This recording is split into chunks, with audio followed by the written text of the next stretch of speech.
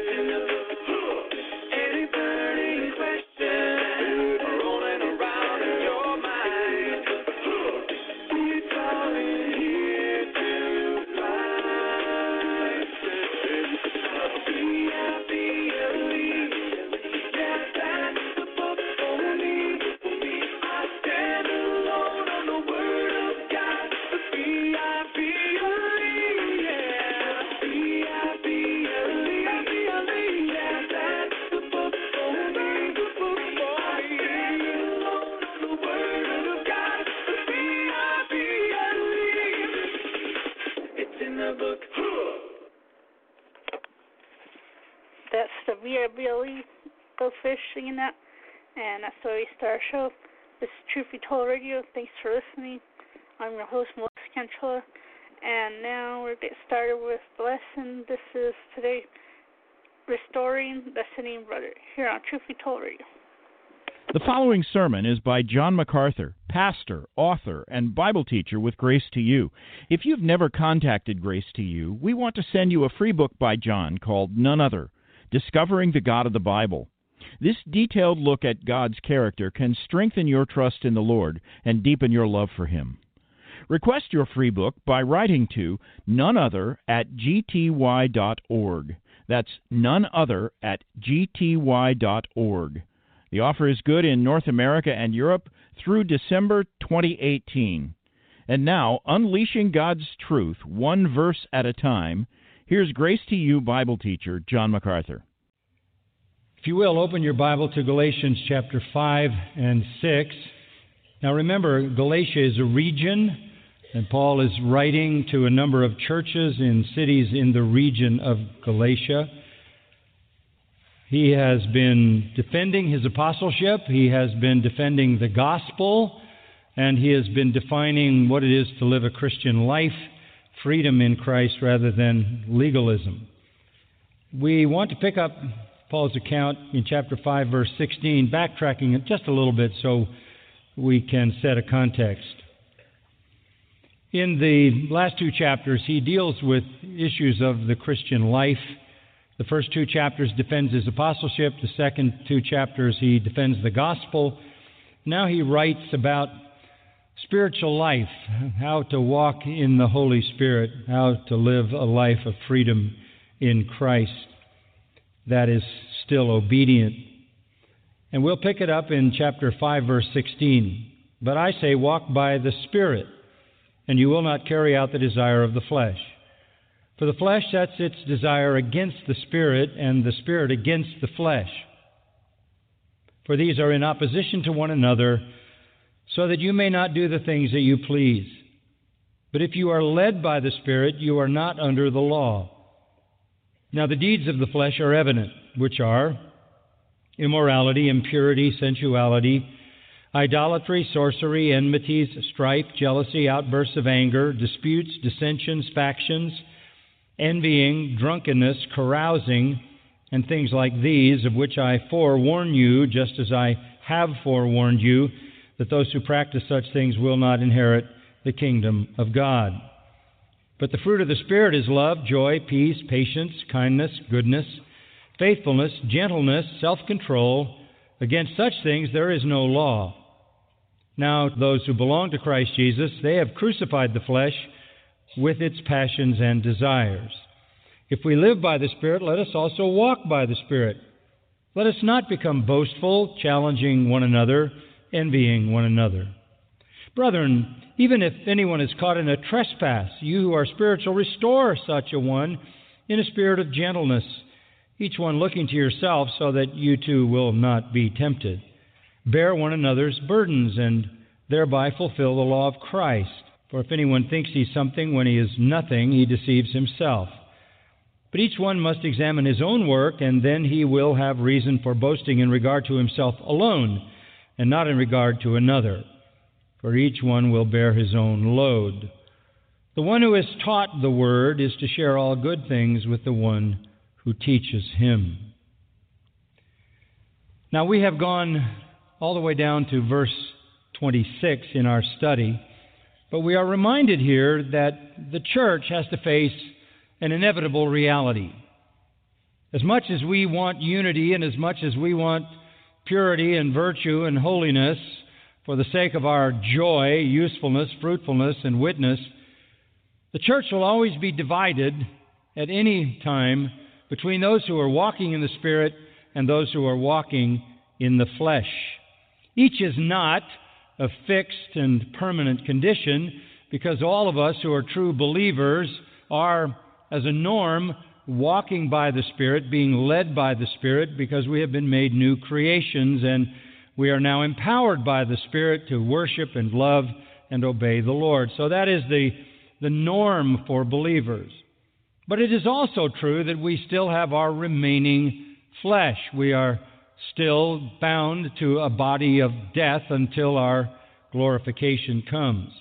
So though walking in the Spirit is our norm, walking in the flesh also is a reality. Again, not a fixed reality for a true believer, but a point in time or a season in life where we operate in fleshly pride and disobedience and self-will, and sin becomes more typical of our lives. On the other hand, when a Christian walks in the Spirit, that Christian has Spirit-led worship, Spirit-induced love, and Spirit-empowered obedience. At any given time, again, in the life of the church, we have both of these side by side. We are struggling in ourselves as individuals with this conflict. Turn to Romans chapter 7, if you will. I want to read this familiar portion of Scripture, Romans 7, because it sets this down so clearly. Paul is defining his own spiritual experience as a believer. And in that spiritual experience, he sees a conflict. Starting in verse 14, we know that the law is spiritual, but I am of flesh, sold into bondage to sin. For what I am doing I do not understand, for I am not practicing what I would like to do, but I am doing the thing I hate. But if I do the very thing I do not want to do, I agree with the law, confessing that the law is good. So now no longer am I the one doing it, but sin which dwells in me. For I know that nothing good dwells in me, that is, in my flesh. For the willing is present in me, but the doing of the good is not. For the good that I want, I do not do, but I practice the very evil that I do not want. But if I am doing the very thing I do not want, I'm no longer the one doing it, but sin which dwells in me. So he really sees himself as a new creation, longing to do what honors God, but held back by something that is still in him, namely his unredeemed and fallen humanness. He says in verse 21, I find the principle that evil is present in me, the one who wants to do good. For I joyfully concur with the law of God in the inner man, but I see a different law or different principle in the members of my body, waging war against the law of my mind and making me a prisoner of the law of sin which is in my members. Wretched man that I am, who will set me free from the body of this death? It's as if he has a corpse attached to himself. He knows the answer, thanks be to God, through Jesus Christ our Lord. It will happen someday, but in the meantime, so then, on the one hand, I myself with my mind am serving the law of God, but on the other, with my flesh, the law of sin. So that is even true in the life of every believer. There is a battle going on between the power of the Spirit energizing the new creation and the power of the flesh in remaining humanness. Since that is every Christian's struggle, it is also the struggle of every church. There are some who at any point in time are walking in the Spirit and others who are walking in the flesh. Now, how are we to understand sanctification? Just as a footnote in regard to this, I would simply say it this way. Sanctification, or progressive holiness, growing in grace and in the knowledge of our Lord, sanctification is the decreasing frequency of sin. It is the decreasing frequency of those episodes where we walk in the flesh. It is not only the decreasing frequency of those episodes, it is the decreasing intensity of those episodes. What happens is, as you are sanctified and more conformed to the person of Jesus Christ, you have fewer times when you walk in the flesh, and they are not as intense or powerful as they once were. As you are sanctified, you have a greater love for Christ, a greater love for worship, a greater joy in obedience, and a stronger power over your flesh. That's sanctification. Still, even those who have been at it a long time are not perfect, and so we all, as James 3:2 says, stumble in many ways. In fact, if you deny that, that is a serious act, because you are in effect calling God a liar. Listen to 1 John 1, verse 8. If we say we have no sin, we are deceiving ourselves, and the truth is not in us. If we confess our sins, He is faithful and righteous to forgive us our sins and cleanse us from all unrighteousness. If we say that we have not sinned, we make Him a liar, and His word is not in us. It is unbiblical, and it is in some measure blasphemous to deny that you are sinful. So we all understand that we have connected to us a body of death, our unredeemed natural humanness. We are then ourselves in a battle, and therefore the battle is in the church as well, as we walk in the Spirit and walk in the flesh, and our lives are pressed against each other in the life of the church. Walking in the flesh does damage to the believer on an individual level. Walking in the flesh creates a loss of joy, a loss of peace, a loss of all of the fruit of the Spirit, a loss of confidence, a loss of assurance, a loss of hope, a loss of usefulness, a loss of fruitfulness, and even a loss of effective witness. But it does not only do damage to the individual, obviously does damage to the church. It wounds the church. And so our Lord, the head of the church, is concerned that we deal with those walking in the flesh in the church for the sake of His glory and the purity and testimony of the church. Now, the New Testament has a lot to say about this. I just want to give you an overview, so turn for a moment to 1 Corinthians chapter 5, if you will. 1 Corinthians chapter 5. Paul obviously writing to a church that was like any other church, struggling with sin. There were those walking in the Spirit. There were those walking in the flesh for sure. And those walking in the Spirit apparently were not doing anything about those walking in the flesh. And so chapter 5 says, it's reported actually that there is immorality among you, and immorality of such a kind as doesn't exist even among the nations, that someone has his father's wife, a kind of incest. And you, rather than dealing with it, have become arrogant and have not mourned instead, so that the one who has done this deed would be removed from your midst. For I, on my part, though absent in body but present in spirit, have already judged him who has so committed this, as though I were present. In the name of our Lord Jesus, when you are assembled, and I with you in spirit with the power of our Lord Jesus, I have decided to deliver such a one to Satan for the destruction of his flesh, so that his spirit may be saved in the day of the Lord Jesus. Paul tells them, you've got to deal with this immoral person, and you've got to deal with him openly, and you've got to deliver him, if necessary, over to Satan. There may be some fleshly destruction, but his soul will be saved, which indicates that this is a believer walking in the flesh. They hadn't done that. The boasting that they were exercising over maybe the purity and greatness of their church was not good. Do you not know that a little leaven leavens the whole lump of dough? You've got sin there. You've got yeast, and it's going to affect the whole church. Clean out the old leaven so that you may be a new lump, just as you are in fact unleavened. For Christ, our Passover, also has been sacrificed. Christ offered a sacrifice to put away sins, and you need then to confront sin and deal with it.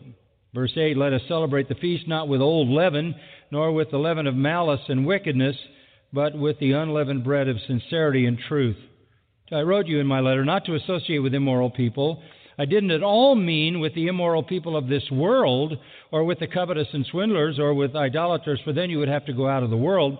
But actually I wrote to you not to associate with any so-called brother, if he is an immoral person, or covetous, or an idolater, or a reviler, or a drunkard, or a swindler, not even to eat with such a one.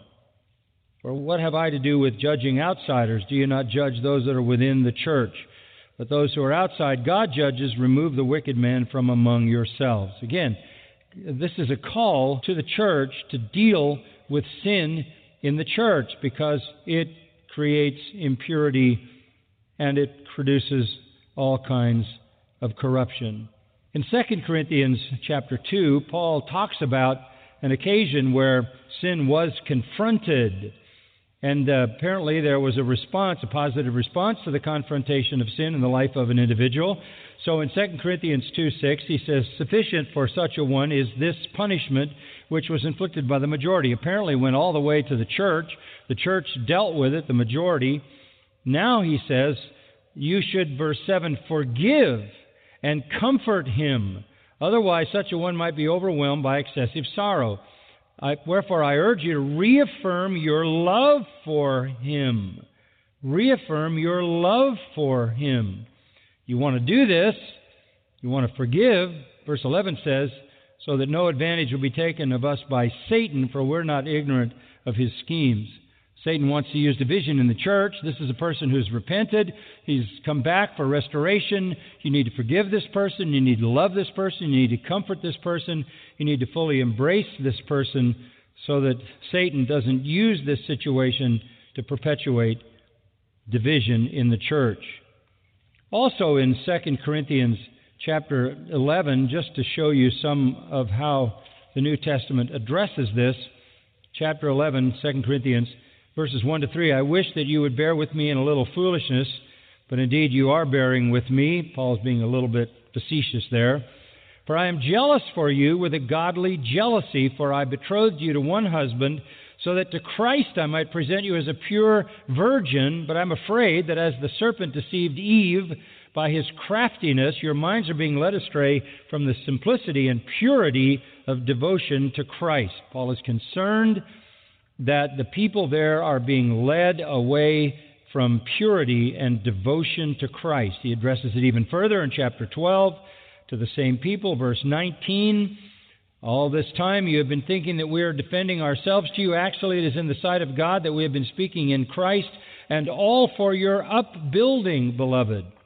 For I'm afraid that perhaps when I come, I may find you to be not what I wish, and may be found by you to be not what you wish, that perhaps there will be strife, jealousy, angry tempers, disputes, slanders, gossip, arrogance, disturbances. Those are the very things listed in Galatians as the works of the flesh. I'm afraid that when I come again, my God may humiliate me before you, and I may mourn over many of those who have sinned in the past and not repented of the impurity, immorality, and sensuality which they have practiced. Then he warns them, this is the third time I'm coming to you. Every fact is to be confirmed by the testimony of 2 or 3 witnesses, of course, established in Deuteronomy 19. I have previously said, when present the second time and now absent, I say in advance to those who have sinned in the past and to all the rest as well, that if I come again, I will not spare anyone. Again, Paul says, I'm going to come. I'm going to deal with sin in the church. So now going back to our thoughts about Galatians, what is the church to do in dealing with this kind of sin? What are we to do? Where there is sin in the church, what is our objective? Chapter 6, verse 1 says, restore such a one. Now that's the heart of this passage. Restore such a one. The objective of spiritual discipline, church discipline, is not to put people out. That's a last resort for people who won't repent. The point of all of this confrontation of sin is restoration. Restoration. Now, what is the pattern that we are to use in approaching sin, dealing with it, and coming to a point of restoration? Turn to Matthew 18. In Matthew 18, we have the first instruction ever given to the church by our Lord in the New Testament. The church is first mentioned in 16, and here's the first instruction to the church. Chapter 18, verse 15. If your brother sins, go and show him his fault in private. If he listens to you, you've won your brother. Someone walking in the flesh, and you go to the person.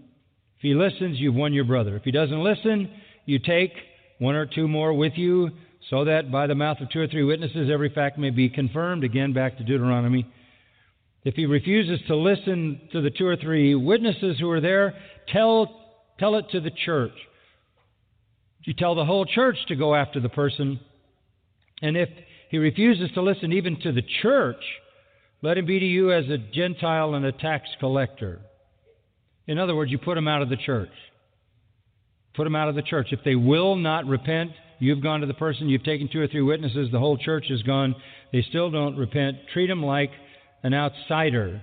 Because, as we read in 1 Corinthians 5, a little leaven leavens the whole lump. You can't just leave them there in a constant, perpetual state of sin. And that they repent, of course, go down to verse 21. Peter came and said, Lord, how often shall my brother sin against me and I forgive him? Up to 7 times? Peter knows the pattern. Well, if you do this, people are going to sin again, and they're going to sin again. And how often do you keep doing this? Do you do it 7 times? The rabbis said 3 times. Peter thought he'd double it and add 1 because he was so noble. And Jesus said to him, I do not say to you up to 7 times, but up to 70 times 7 times. You just keep forgiving and forgiving and forgiving and forgiving and forgiving. At the end of everything, forgiveness is what sustains and restores all relationships. In the end, forgiveness is what restores all relationships. So the church then, the first instruction to the church is if somebody's sinning, somebody's walking in the flesh, go to the person. If they listen, you've gained your brother. You've restored your brother. If they don't, you take 2 or 3. If they don't listen, you tell the church. If the church goes and they don't listen, you put them out. You disfellowship them. As we saw again in 1 Corinthians, turn them over to Satan for the destruction of the flesh. That fleshly part of them is going to be devastated, but their soul will be saved in the end. So we are always working toward the restoration in all acts of discipline. So where there is sin, and where there is, let's assume, repentance, how do we deal with the restoration process?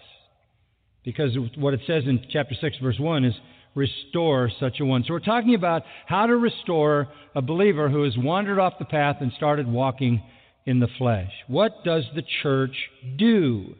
Well, we read that starting in 5:26 down through 6:6. But let me kind of set the scene for you. Look at verse 26. Let us not become boastful. That's how the verse begins, and the verse ends, envying one another. And in the middle, challenging one another. The word challenging literally means to create a conflict, to go into combat. Very strong word. So there's a potential here for severe conflict between the boastful and the envious. Let us not become boastful. The boastful would tend to be the spiritual ones.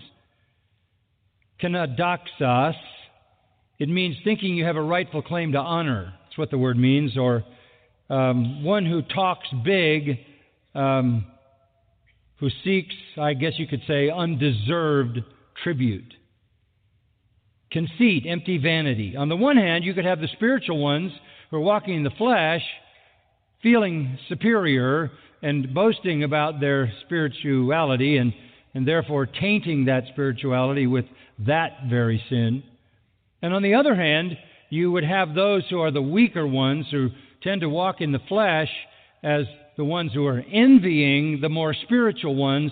And so you have one group of people feeling superior and one group of people feeling inferior, and conflict results in the life of the church. Sort of the haves and the have-nots, the ones that are spiritual and the ones that are not spiritual. This can create terrible conflict, terrible combat.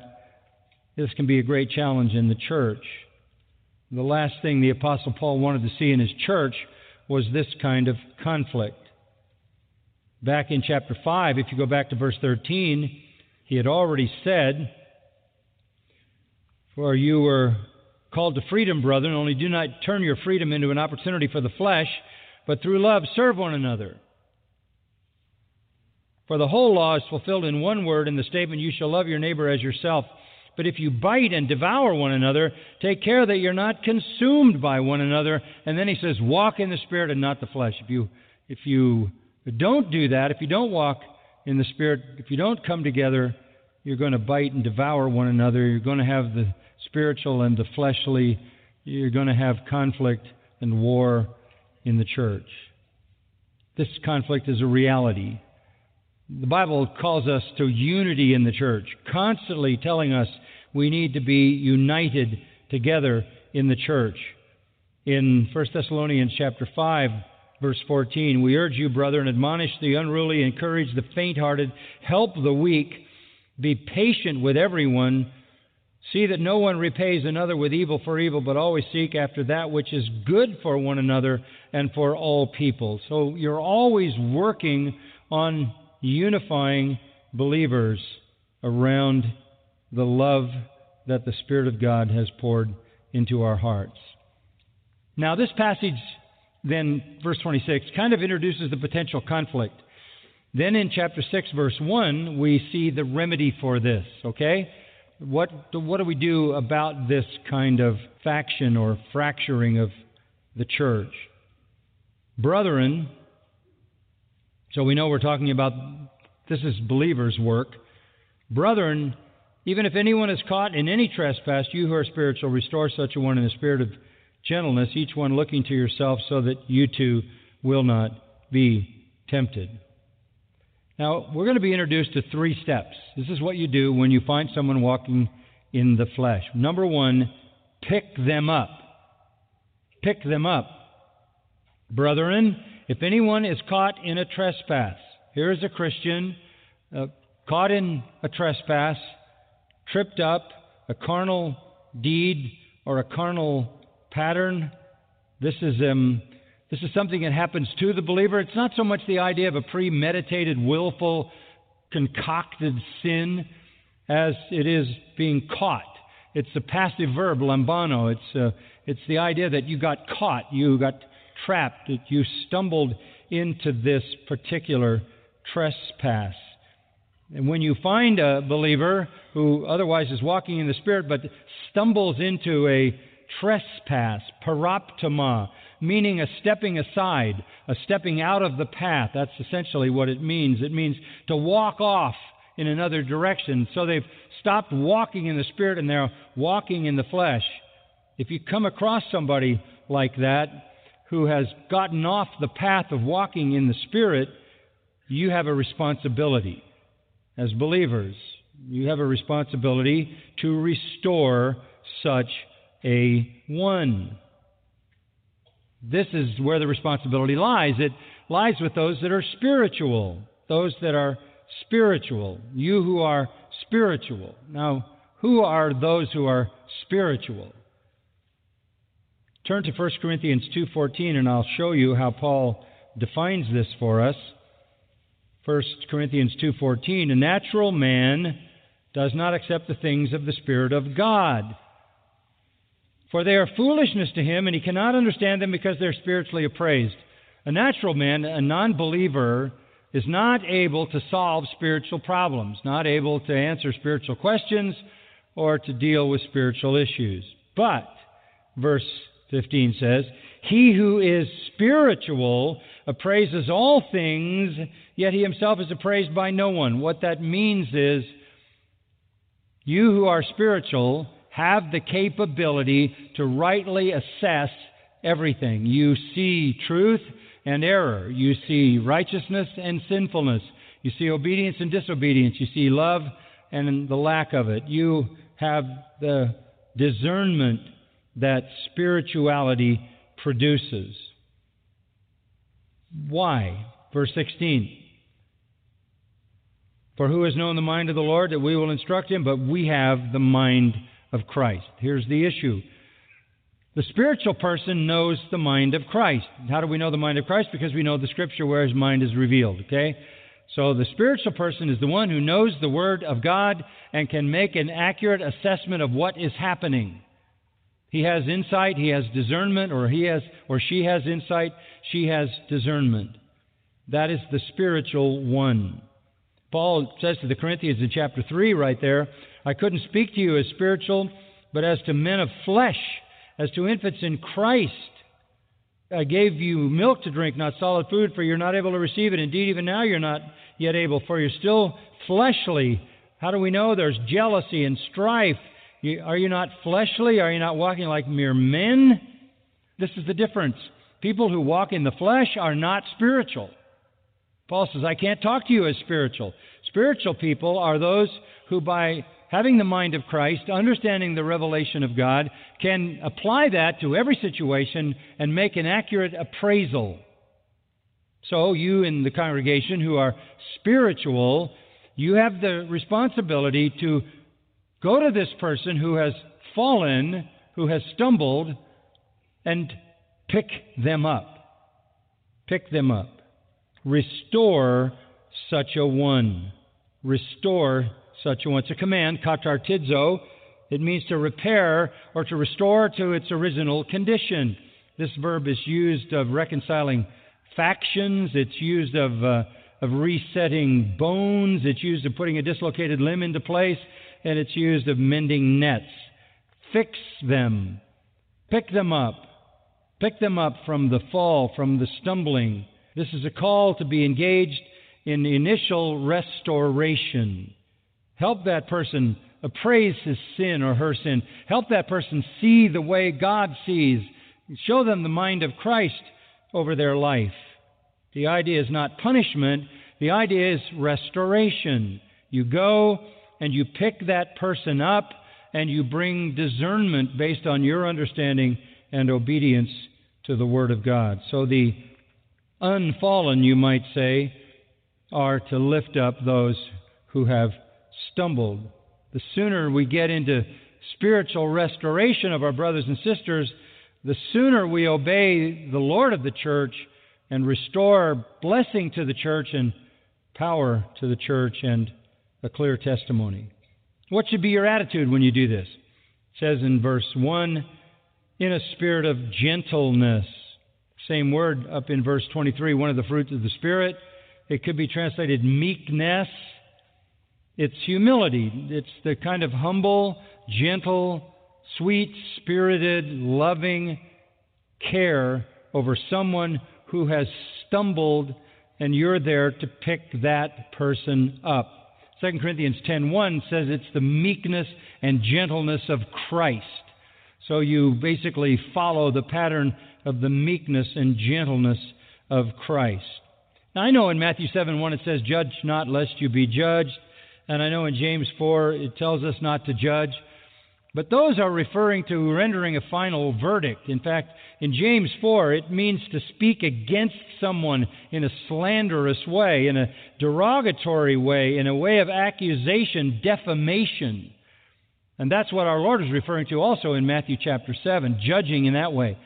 Now, we don't judge in that way. We're not the final judge of anybody's life.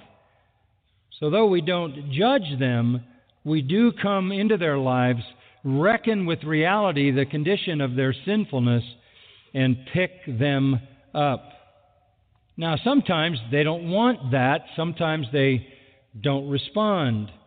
And if people don't respond, the Scripture's pretty clear about how we deal with that. 2 Thessalonians 3:6. We command you, brethren, in the name of our Lord Jesus Christ, that you stay away from every brother who leads an unruly life. So if this is more than just a brief deviation from the pathway, but this is an unruly life, you don't want to stay around that individual. You want to stay away because a little leaven is very corrupting. And then in 1 Timothy 5, verse 20, we read regarding elders, "Those who continue in sin rebuke in the presence of all, so that the rest also will be fearful of sinning." There may be those who continue to sin, even those in leadership. They are to be openly and publicly rebuked. And of course, there's no restoration at that point because they haven't repented and sought it. Another one of those illustrations, Titus 3:10, "A factious man, a divisive person, is to be rejected after a first and second warning, knowing that such a man is perverted, sinning, and being self-condemned."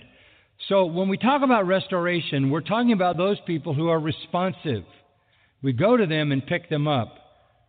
Where they want to persist in their sin, we put them out of the church. But for those who have stumbled into this sin that we pick up, that's our responsibility. We do it with gentleness, we do it with meekness. And the end of verse 1 says, "Each one looking to yourself, so that you too will not be tempted." In other words, that's simply to recognize the fact that you're no better than they are. You're no different than they are. So you're going in and you're helping them. You're getting the splinter out of their eye, but you've already made sure you've gotten the one out of your own eye. So you don't go in an arrogant, self-righteous way. You go in a humble way, understanding your own propensity to the same kind of sin and the same kind of stumbling. That is the essence of humility. That's why 1 Corinthians 10:12 says, "Let him who thinks he stand take heed lest he fall." So you also go into that consultation, picking up the sinning believer, realizing that you may find yourself in an environment where what tempted him will tempt you, and you have to be very careful. So it starts with the command to pick them up. Secondly, hold them up. Hold them up. Now that you've picked up this believer, you've got the responsibility, verse 2 says, to bear one another's burdens and thereby fulfill the law of Christ. You now get under their burden. You carry it. Bastadzo in the Greek means to carry something in a kind of an enduring way. You shoulder the load as they try to come out from under the sin that has beset them. You get under the burden with them. Bear one another's burdens. Baras. It's a word that means a heavy weight. Whatever oppresses that believer, whatever has defeated that believer, whatever has taken that believer's joy, whatever has stripped that believer of power and purpose, you get under the affliction. You get under the burden. Don't let them carry their burden alone. You know, the Bible is pretty clear. Psalm 55:22 says, "Cast all your burden on the Lord, and He will sustain you." And 1 Peter tells us in chapter 5, verse 7, "Casting all your care on Him, the Lord Jesus Christ, because He cares for you."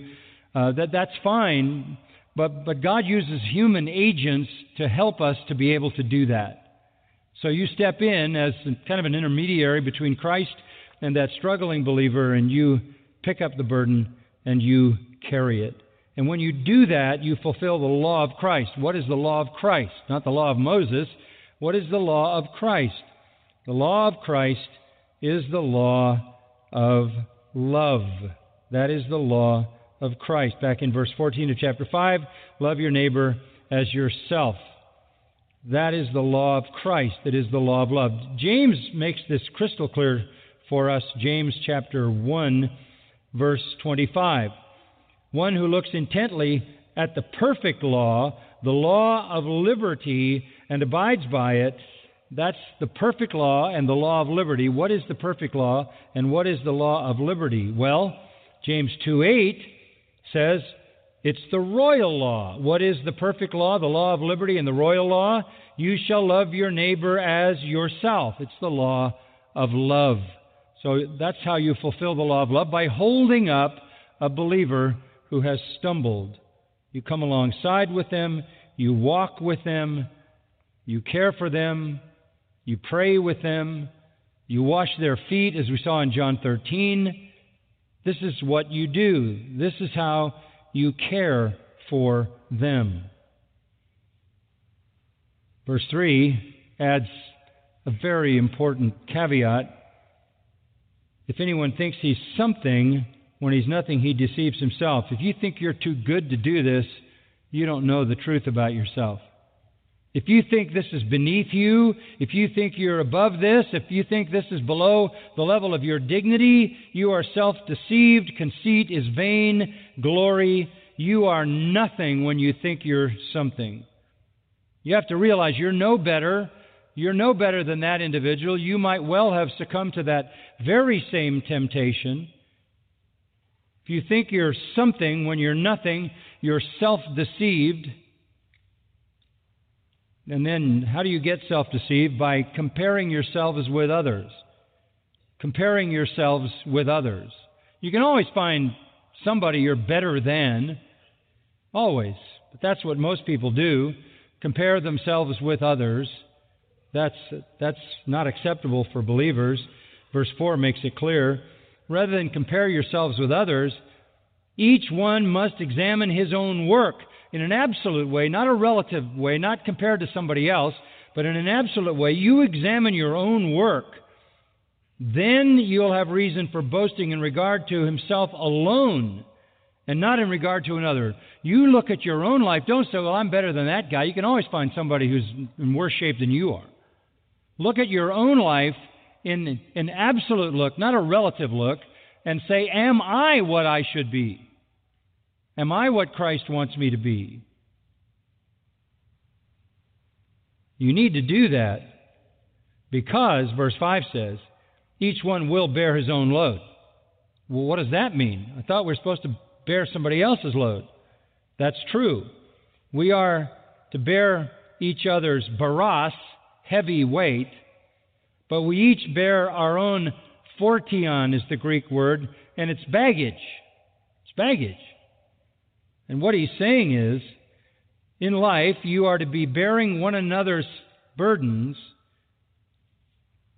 and not comparing yourself with someone else and thinking you're too good to do that. But you are to examine your own life, not in a relative sense, but in an absolute sense, comparing it to the Word of God and Christ Himself, because one day when you show up at the Bema judgment, you're going to be judged based on your own baggage. If you're too indifferent to carry somebody else's load, you're going to find a forfeiture of reward when the Lord checks your baggage. You carry your own baggage to the judgment seat. 2 Corinthians 5. We must all appear before the judgment seat of Christ. Verse 10. So that each may be recompensed for his deeds in the body according to what he's done, good or bad. good or useless. Whether it's gold, silver, precious stones, wood, hay, and stubble. You're going to show up at the beam of judgment, the judgment of believers in the presence of the Lord, and you're going to be judged on your own baggage, what you've sent ahead and what you brought with you. And your reward will be greater if you've humbled yourself and you've picked up sinning brothers and sisters and you've held them up with love and prayer and encouragement and support and friendship. Then lastly, there's a final duty in this. Pick them up, hold them up, and build them up. Build them up is really important because you want to get them to the point where they're not so easily led astray. Verse 6 has been controversial as to its meaning. There may be a number of possibilities here, but it seems that just in the flow here, it makes perfect sense to say what the verse says. The one who is taught the word is to share all good things with the one who teaches him. What this implies is you now have a teaching relationship with this believer who will respond to your instruction by sharing good things back with you. So that this kind of restoration is not a short-term enterprise. You have picked this believer up. You have held this believer up by helping to share the heavy load, the burden. Now you have become the instructor, building them up. The one who taught the Word. The one who taught the Word is to share.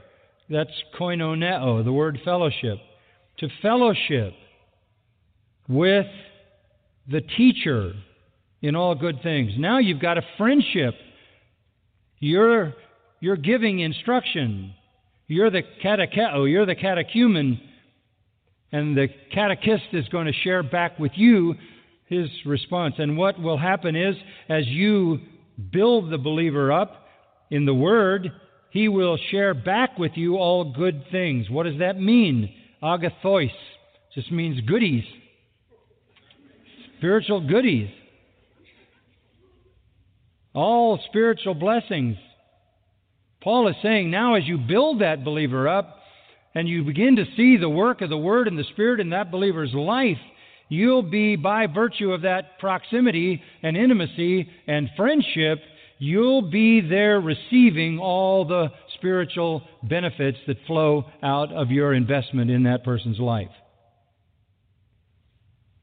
So when you see a brother who is, or a sister who is walking off the path, you go to them, you run to them, you reach out a hand, you lift that believer up, draw that believer back to the path of the Holy Spirit with sweet words and embracing love and affection. And then you hold that believer up by coming alongside to be strength to them in your prayers and in your personal care. And then you build that believer up by teaching that believer so that that believer will not fall again into the same trap. You walk together in koinonia, in fellowship. This is our task, and this is how the church sustains and maintains its unity. And its unity is a unity of love, and as our Lord said, if you have love for one another, all men will know that you are my disciples. Let's bow together in prayer. Lord, I know we live in a day when people are obsessed with privacy. People don't want the truth known about their lives. But it's so very important that in the life of the church, we show our affection for you, our love for you and for each other by restoring one another. That we have a view not of condemnation, but of restoration. Not a rendering a final judgment on someone, because of certain behaviors or thinking they're less than we are, anything might be offered to them would be beneath our dignity, but rather that we, when seeing one walking off the path, we run to that individual. We run because we love, and we're fulfilling the perfect law, the law of freedom, the royal law, the law of Christ, which is to love one another.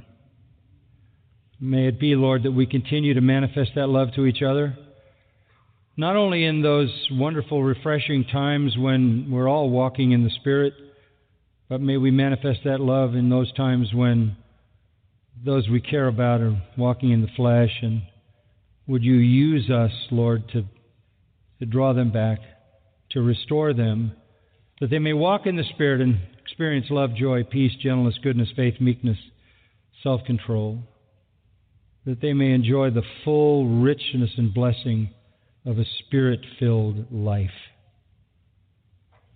We thank you, O God, that you have granted us your Holy Spirit. We were convicted by Him. The Spirit convicted us of sin and righteousness and judgment. We were regenerated by Him. We're begotten again by the word of truth through the Spirit. We're being sanctified by the Spirit. We love because the Spirit has shed abroad love in our hearts.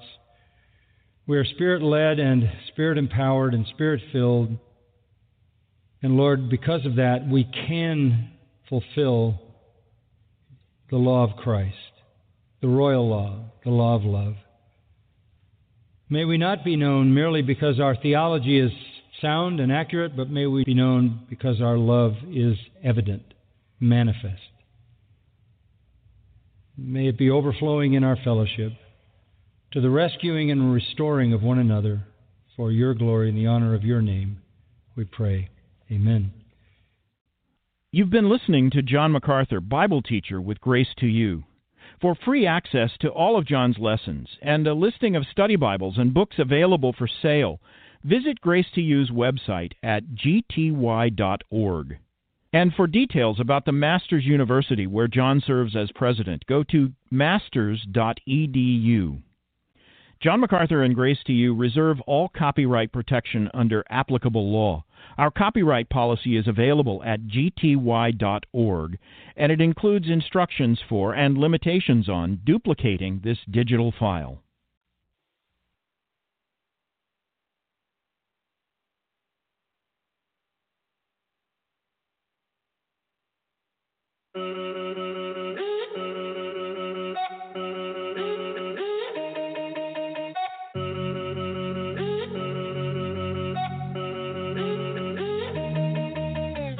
I'm writing this to you, I really hope you hear my heart. When thinking about describing you, I really don't know where to start. Can't start at the beginning, cause you are before the beginning, way before the beginning. And this fallen world's distorted opinions, it was just the Holy Trinity, ruling from infinity. Glory blazed tremendously, loving one another endlessly. Billions of years ago, outside of what we know as time. Nobody else was there to know, but Lord, here's the thing that blows my mind.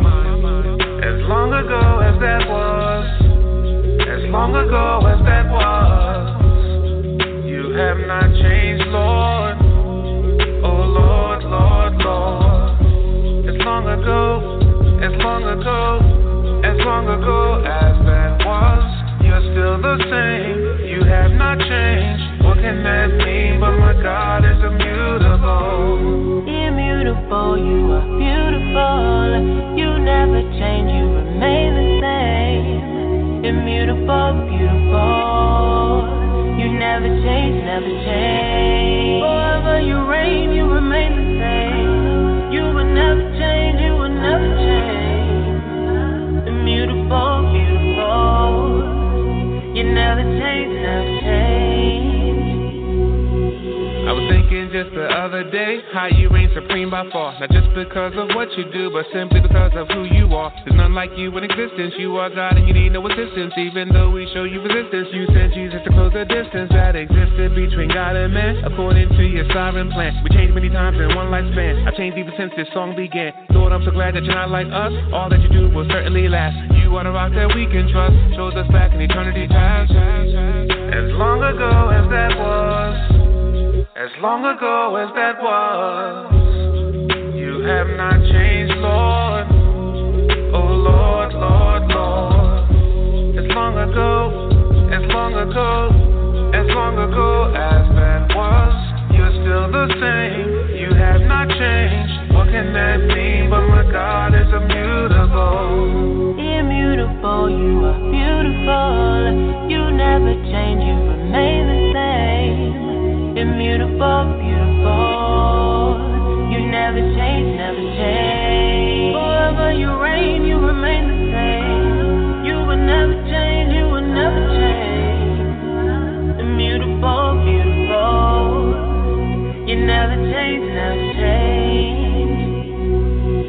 When I think about my ups and downs, all of my inconsistencies, all of my idiosyncrasies, still you pursue relentlessly. At times I wonder how this can be. Surely it's because of the cross, where Jesus paid the full penalty and bore the burden of sin's great cost. I'm saved by grace through faith in God. I look to Christ and I trust He died. So even though I'm being sanctified, I can't be any more justified. His work is finished, that cannot change. And with this knowledge I am free. Forever this grace it will remain, because of what happened on Calvary.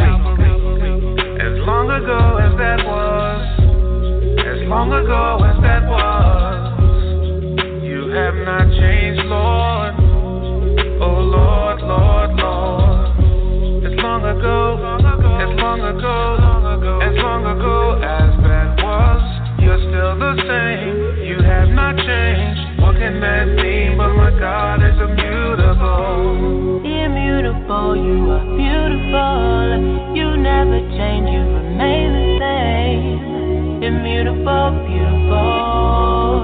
You never change, never change. Forever you reign, you remain the same. You will never change, you will never change. Immutable, beautiful.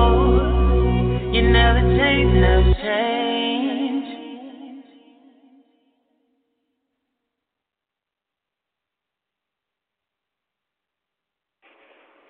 That was Immutable by Shut-In. And now, have answers and just. How old is the earth? This is Ken Ham, an Aussie transplant with a passion for sharing the truths of God's Word. Nowhere does the Bible give us an exact age of the earth, and that's a good thing. It'll be out of date each year. But that doesn't mean we can't determine that the Bible, a book of history, gives us the information we need. Genesis 1 tells us God created in 6 days. Exodus 20 re-emphasizes that these were regular 24-hour days. And Genesis provides detailed chronologies, allowing us to easily see there were 2,000 years of history between Adam and Abraham. And we know Abraham lived 2,000 years before Christ, and we lived 2,000 years afterward. So, just 6,000 years of history. That's the age of the earth.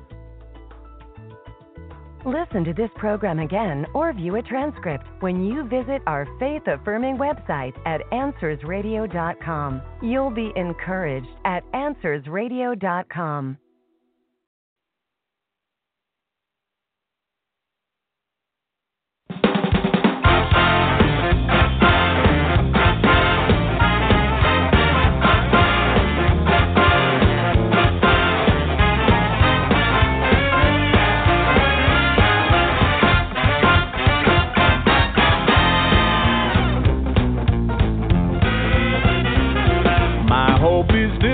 Nothing less than Jesus' blood and righteousness. I dare not trust the sweetest frame, but wholly lean on Jesus' name. On Christ the solid rock I stand. All of the ground is sinking sand. All other ground is sinking sand. All other ground is sinking sand. All other ground is sinking sand. On Christ the solid rock I stand. Ladies and gentlemen, please welcome Denver and the Mile High Orchestra. When darkness veils his lovely face,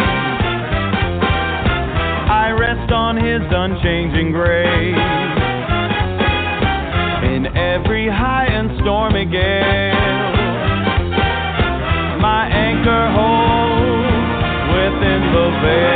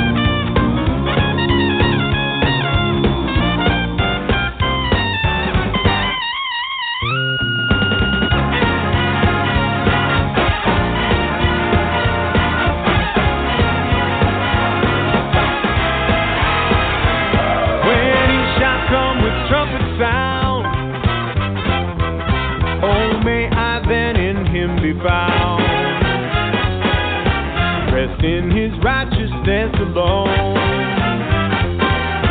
For the best to stand before the throne. Christ the solid rock I stand. All of the ground is sinking sand. All of the ground is sinking sand. All of the ground is sinking sand. All of the ground is sinking sand. So on Christ, the solid rock I stand. Jesus Christ, yeah. Jesus Christ, the solid rock I stand.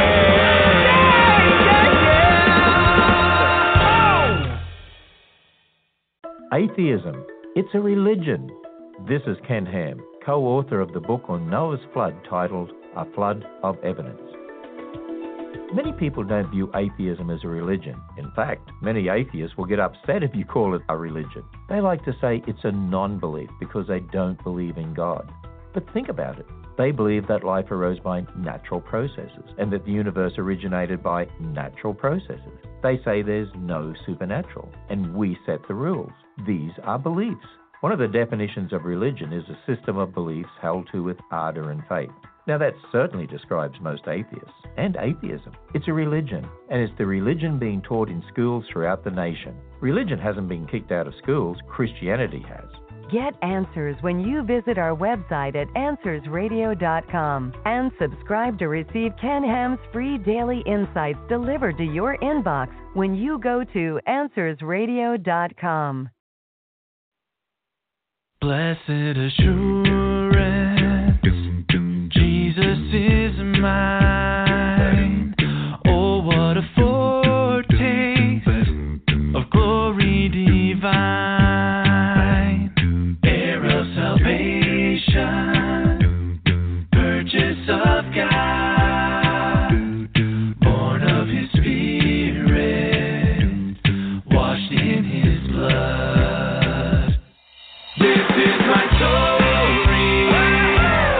This is my song. Praising my Savior all the day long. Praise Him.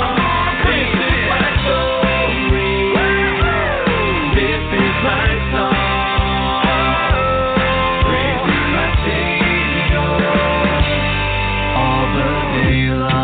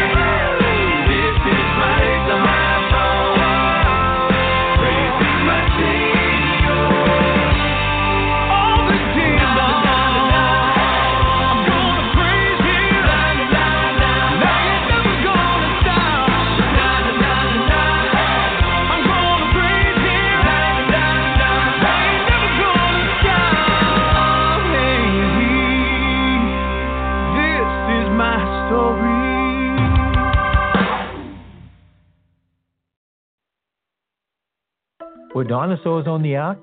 This is Ken Ham, CEO of the ministry that built a full-size Noah's Ark south of Cincinnati. Now, many people wonder if dinosaurs were on the ark. Well, let's look and see what the Bible says. Genesis tells us 2 of every kind of land animal, 7 pairs of some, came aboard the ark. It doesn't say 2 of every kind except dinosaurs. No, it was 2 of every kind. So why do some people wonder about dinosaurs? Because we've been so influenced by an evolutionary worldview, we often have a hard time thinking biblically. We've been brainwashed to believe that dinosaurs lived millions of years ago, long before man. But that's not the history we find in God's Word. God created everything just a few thousand years ago, and that includes what we call dinosaurs. Listen to this program again or view a transcript and listen to other programs at AnswersRadio.com and sign up to receive email insights from Ken Ham at AnswersRadio.com.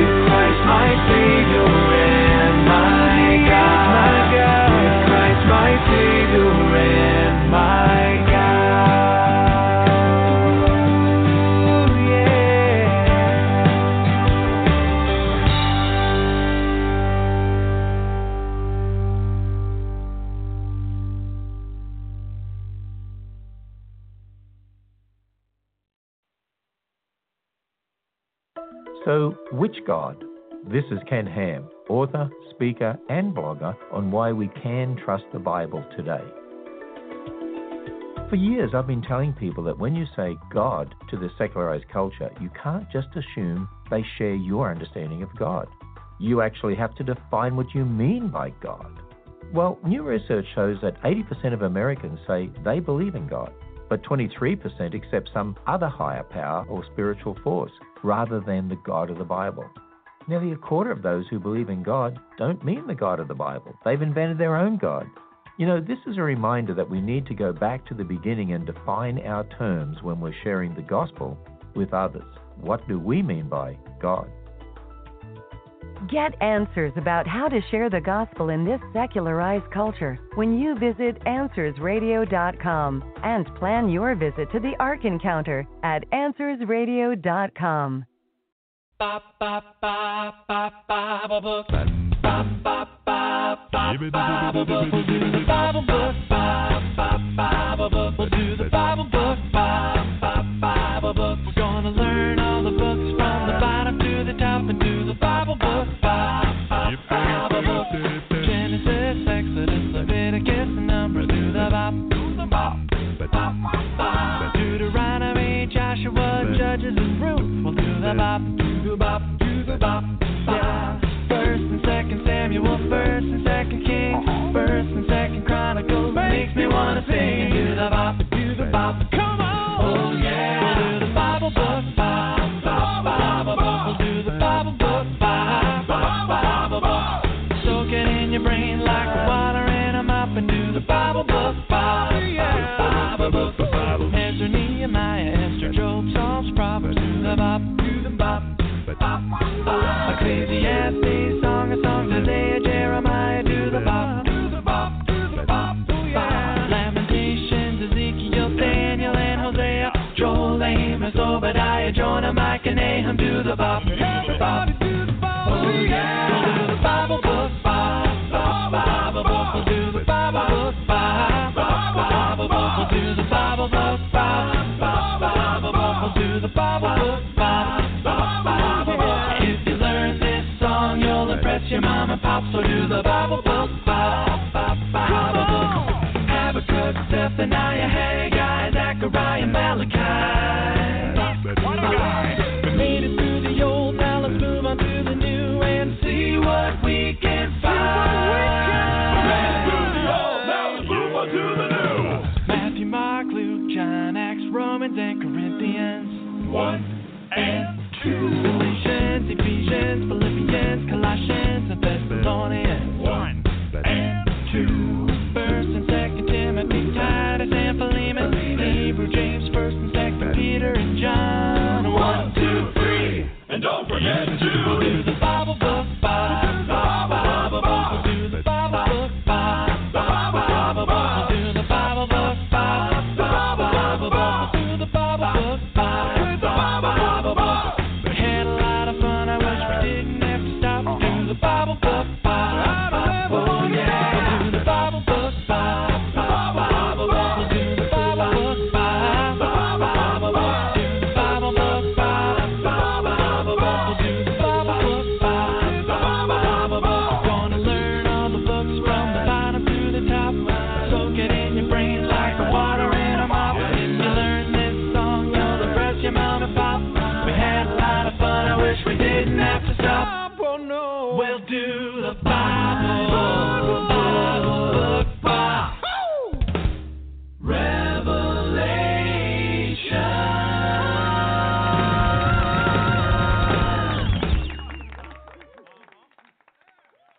That's Go Fish singing a song today.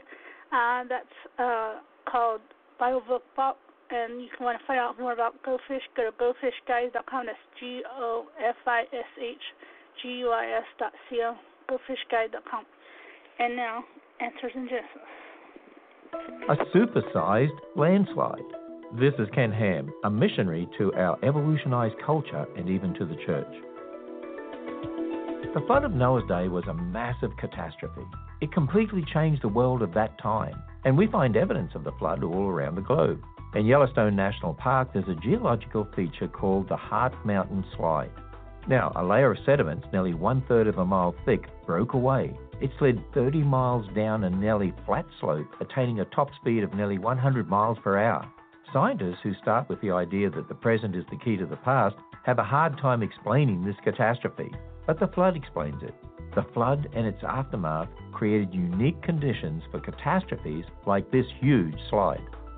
Discover answers about the flood and geology when you go to AnswersRadio.com and subscribe to receive free daily email insights from Ken Ham at AnswersRadio.com.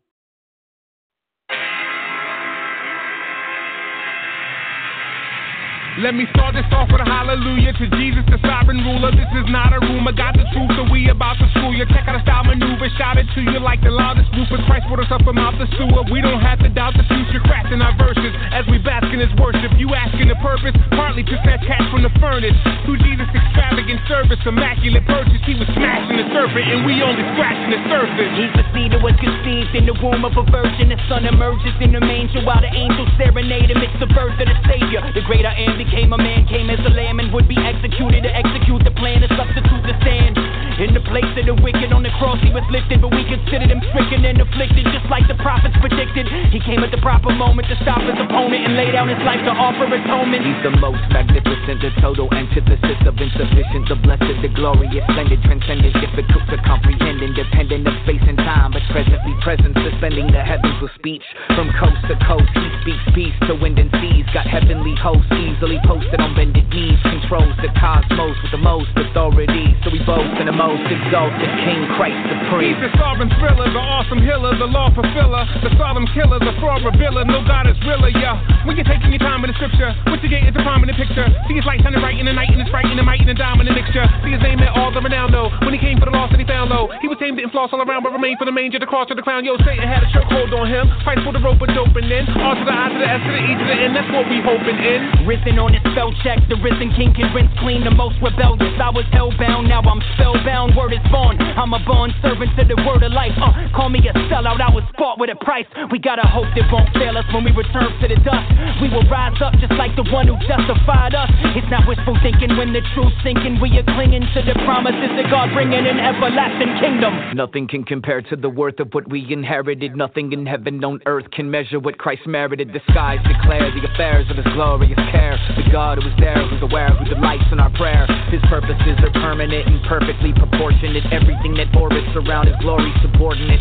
He is the most excellent one, intrinsic, infinite son, preeminent, the name par excellence, prenom, phenomenon. He's beyond phenomenon, you see, the father of cosmology, the Abba of astronomy. He's potter, we are pottery. It's shocking Jesus died for me. The father, he adopted me and constantly provides for me. Whether or not I got degrees, you gotta see his odyssey. From sovereignty and lottery to poverty and robbery to resurrected bodily apocalyptic prophecy. He's stopping all the mockery and scholarly snobbery that don't acknowledge him properly. You ought to be on bended knee before the preeminent. It's awfully arrogant to reject him to your detriment. Study the development from Old to New Testament. You'll find a theme that's prevalent from age to age. It's relevant. Christ is on his center stage. Forget religious sentiments that center on man. But something less is what you're settling. He is the most excellent, exercising benevolence and blessing a remnant with the benefits of his inheritance. Yeah, the sin of sinners that separated and segregated, that severed the relations between man and his maker, and placed Christ on his costly cross and compensated his life, death, and resurrection, emancipated and gave us freedom from it all, freedom from the effects of the fall, freedom from Adam and Eve in the Garden of Eden, and from the law. So the saints stand and applaud his grace and glorious cause with hands raised, praising his name, singing glory to God. Christ is supreme. Christ is supreme.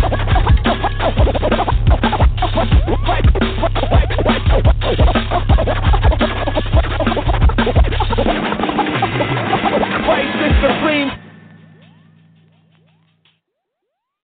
That is Shylin with Supreme and featuring beautiful eulogy on there. And you can find out more about Shylin. Go to Shylin.com, or also his record label, Lampmode, LAMPMOD.co. Shylin spelled SHAI and then LINNE. And what I'm going to do next is I'm going to play some clips from Wretched Radio. The first one I'm going to do is is the King James version, the best version. Let's put on Trippy Tory.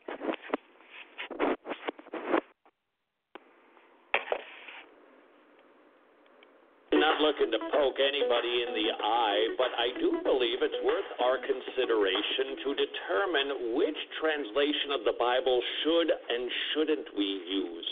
Now, I didn't ask which one is best.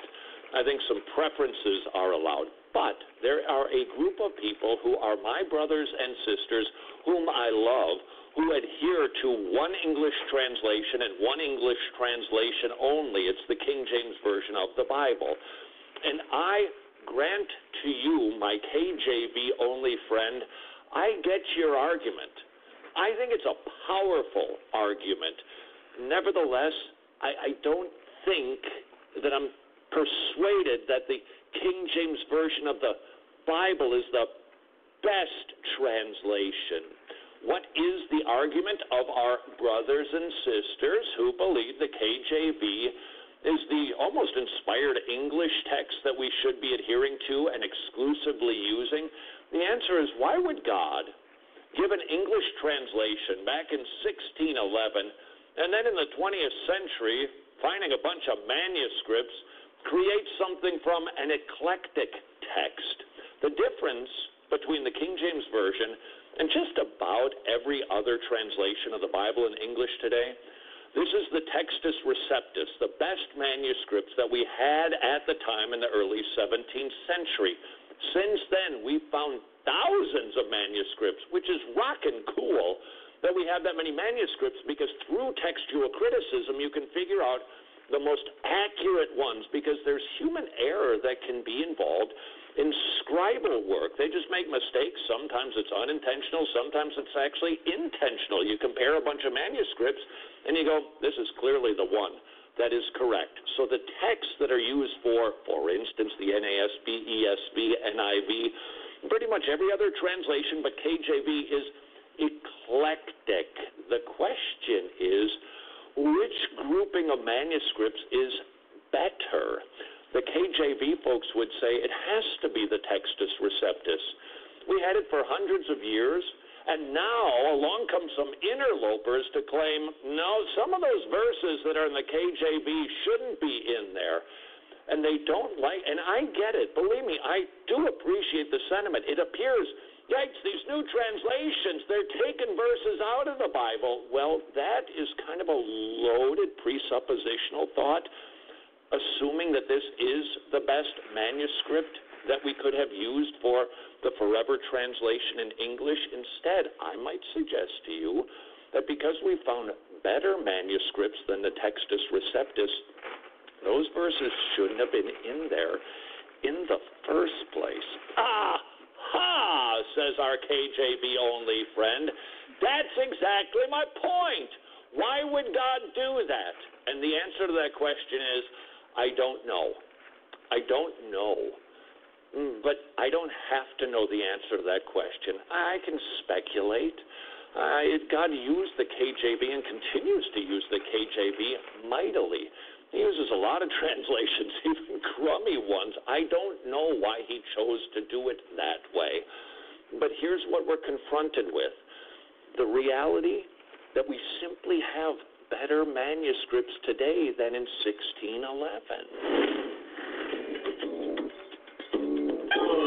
King James onlyism is the belief that the 1611 King James Version of the Bible is the only divinely authorized English translation, while modern translations corrupt the Bible. It's not just a deception, it's a satanic conspiracy against the Word of God. The most glaring flaw with this doctrine is not one verse in the Bible supports it. And that's pretty much it. It's a false doctrine. Now, if someone wants to use the King James Bible, that's fine, if you can understand it. But to say it's the only translation God approved is a lie.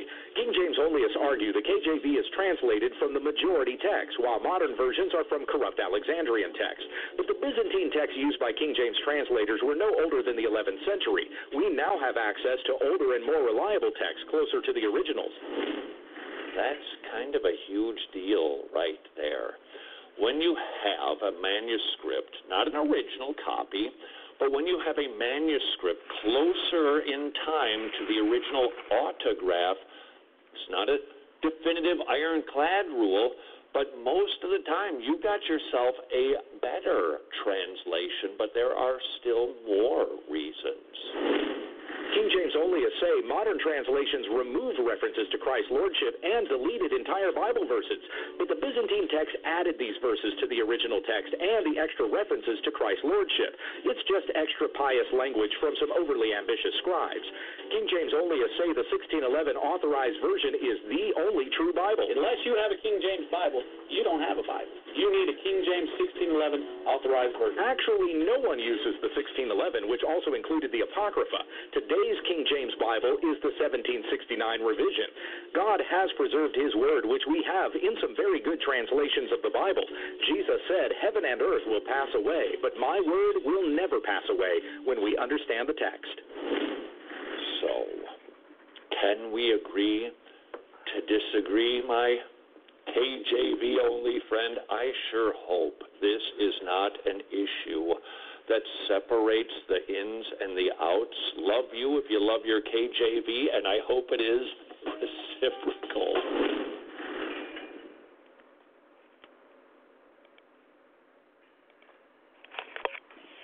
And now this is another one from Richard. This is called "No, the Bible is not simple in 4th century." Here we go. Truth Be Told Radio. 7, count them, 7 things you need to know about your Bible. This is Wretched Radio. A lot of people will tell you when you try to witness to them, well, the Bible was slapped together in like a console. That's a council, not a console. That hasn't been invented at that point. Then like afterwards, a long time and stuff. So, yeah, I don't need to believe God. Well, that's not exactly an accurate retelling of the assembling of the Bible from CoreChristianity.com. 7 things you need to know about the formation of the New Testament. This will be for your apologetics use and for your own assurance. We have got the Bible that God intended us to have. No more, no less. Number 1, the New Testament canon was not decided by any church council. Well, it was like 300-something, and Constantine made people because he wanted to get the colonies under control, or something like that. They say. Well, no, it wasn't a church council that decided it. The councils merely declared the way that everybody knew that it had been working since the time of the apostles. Councils didn't create, they didn't determine the canon. They were just a part of the process of recognizing a canon that already existed because it was under assault by so many wannabes. Johnny's come lately. Hey, this is a Bible book. No, we better just it's time now, because remember, history takes time. Not everything happens right away as much as we'd like it to, especially in our technological world. It took time back then. So that everybody in the 1st century was using the New Testament canon that existed, that we have today in our Bibles. And then some time in the 100s, 200s, more books being resurfaced. Hey, what about this one? And this one, too. I like this one. And they got to the point where they said, look, let's just end this. Number 2. Early Christians believed that canonical books were self-authenticating. The internal qualities of the book, it demonstrated itself to be supernatural.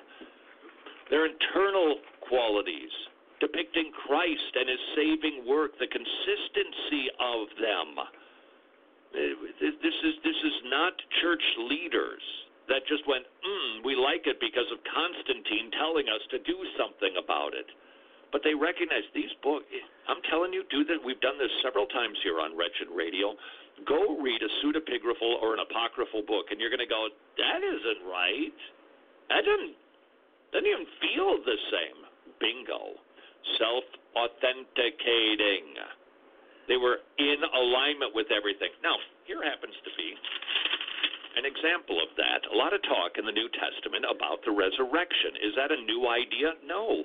The Pharisees and Sadducees were split on the issue. The Sadducees didn't believe in a resurrection. That's why they hated Jesus, among other reasons. Declaring himself to be God. That was a bit of a problem with them, but so too was his teaching on the resurrection. Is that a new teaching?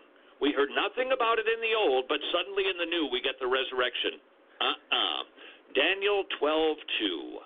And many of those who sleep in the dust of the earth shall awake, some to everlasting life, and some to shame and everlasting contempt. If you didn't know better, you'd say that that was written in the New Testament, but it's not. That was Daniel 12:2. The Bible is consistent, and the early church fathers recognized that. Number 2, Isaiah prophesied physical resurrection. 26 and verse 19, Rexella. Your dead shall live, their bodies shall rise. You who dwell in the dust, awake and sing for joy, for your dew is a dew of light, and the earth will give birth to the dead. Was resurrection a new idea? No, it's in the Old Testament. The psalmist notes, the wise and foolish both perish. Psalm 49:10. 49:15 says, God will ransom my soul from the power of Sheol, for he will receive me. Psalm 71, resurrection is a comfort.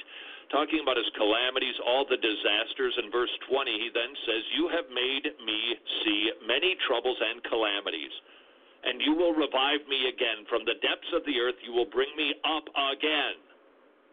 There it is. The resurrection in the Old Testament. By the way, did you note that? You have made me see many troubles and calamities. Where do troubles and calamities from? If they're not sinful, they come directly from the hand of God. If they're sinful, he permits it, but he does not cause sinful things to happen. But God will do things to his children, his beloved children, to grow them in ways that they would not grow otherwise. You have made me see many troubles and calamities. When you are going through I'm telling you,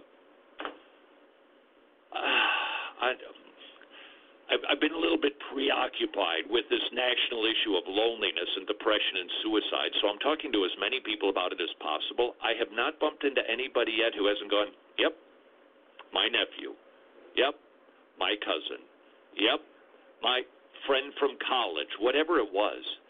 45,000 suicides a year. It is everywhere. Get your sovereignty theology in place to make sense of these things. Otherwise, you will be shaken. It's hard anyway. This is not to minimize the grief, but recognizing God is working out all things for our good and for his glory. Is it terrible? Yes. Do we mourn? Absolutely. It's an awful thing. The way that we can make sense of it is by understanding God's sovereignty. Now, again, somebody does something sinful. God does not cause that, but he does permit it. I'm talking about weather. I'm talking about health issues. You have made me see many troubles and calamities. You lost all your money. Your portfolio's gone. You lost your job. You have made me see many troubles and calamities. But don't worry. You're going to be resurrected, which really chimes well with John 14:1. Don't let your heart be troubled. Believe in God. Believe also in me. I'm going to prepare a place for you. Think about that, and you won't be so burdened. The New Testament, when it was being compiled, they recognized that internally this thing is seamless. It is elegant. There are no contradictions. It flows. Number 3, the New Testament books are the earliest and best Christian writings we have. The New Testament was completed in the 1st century, not the 4th, the 3rd century. We have eyewitnesses written within 50 years of the events. Can't be said of any of the apocryphal books. None of them. And especially regarding the Gospels. Matthew, Mark, Luke, and John are the only Gospel accounts that originate from the 1st century. What about the Gospel of Peter? Matthew, Mark, Luke, and John are the only Gospel accounts that originate from the 1st century. Well, there's the Gospel of Barnabas. Exactly. Number 4, the New Testament books come to us directly from apostolic testimony. Unlike any other book that followed that period, written later, the New Testaments were connected to the apostles and their testimonies, their eyewitnessing of the resurrected Christ. The canon is connected to them, the teachings of the apostles. And what were the teachings about? The cornerstone, Jesus Christ. Number 5, You should know the New Testament writers quote other New Testament writers as Scripture. Please read 2 Peter 3:15 and 16. Peter refers to Paul's letters as Scripture. That puts them on par with Old Testament books. Number 6, you should know this about the formation of your New Testament. Early Christians did use non-canonical writings, but they didn't use them with the same authority. The authority was not analogous. Yeah, they would quote them, just like Paul did when he actually would quote a pagan philosopher. You know, it's been said about your people that you're gluttons and dogs. That is most certainly true. Does that mean that the pagan philosopher who wrote that was inspired by God? No, just a truism, and he quotes it. And so the early church, they would quote some other books for edification. They would see, okay, those could be edifying, but they're not Scripture. Number 7. The New Testament documents are the best ancient manuscript tradition we have and were reliably chosen. 5,800 Greek manuscripts, the number is growing. Second closest ancient text, Homer's Iliad, 2,000 copies of his work. That seems high to me. I don't remember it being that high. The works of Aristotle, Plato, Herodotus, Tacitus, and others, not many copies. Nobody doubts their authenticity. Why do they doubt the authenticity of the Bible when it's very clear that it's the inspired Word of God? Why? Why do they doubt? Because they don't want it. They just don't want to submit. Look, this doesn't prove that the Bible is inspired. It doesn't prove that it's infallible, but this does demonstrate that the book that we have today is the exact same book that the Christians, your heritage, were reading not in the 4th century, but in the 1st century. Therefore, have confidence and know you're reading different language, but you're reading the same books that believers read Romans 16, that laundry list. They were reading the same stuff, receiving the same teaching that you and I get today. There's no reason to doubt it. This is Wretched Radio.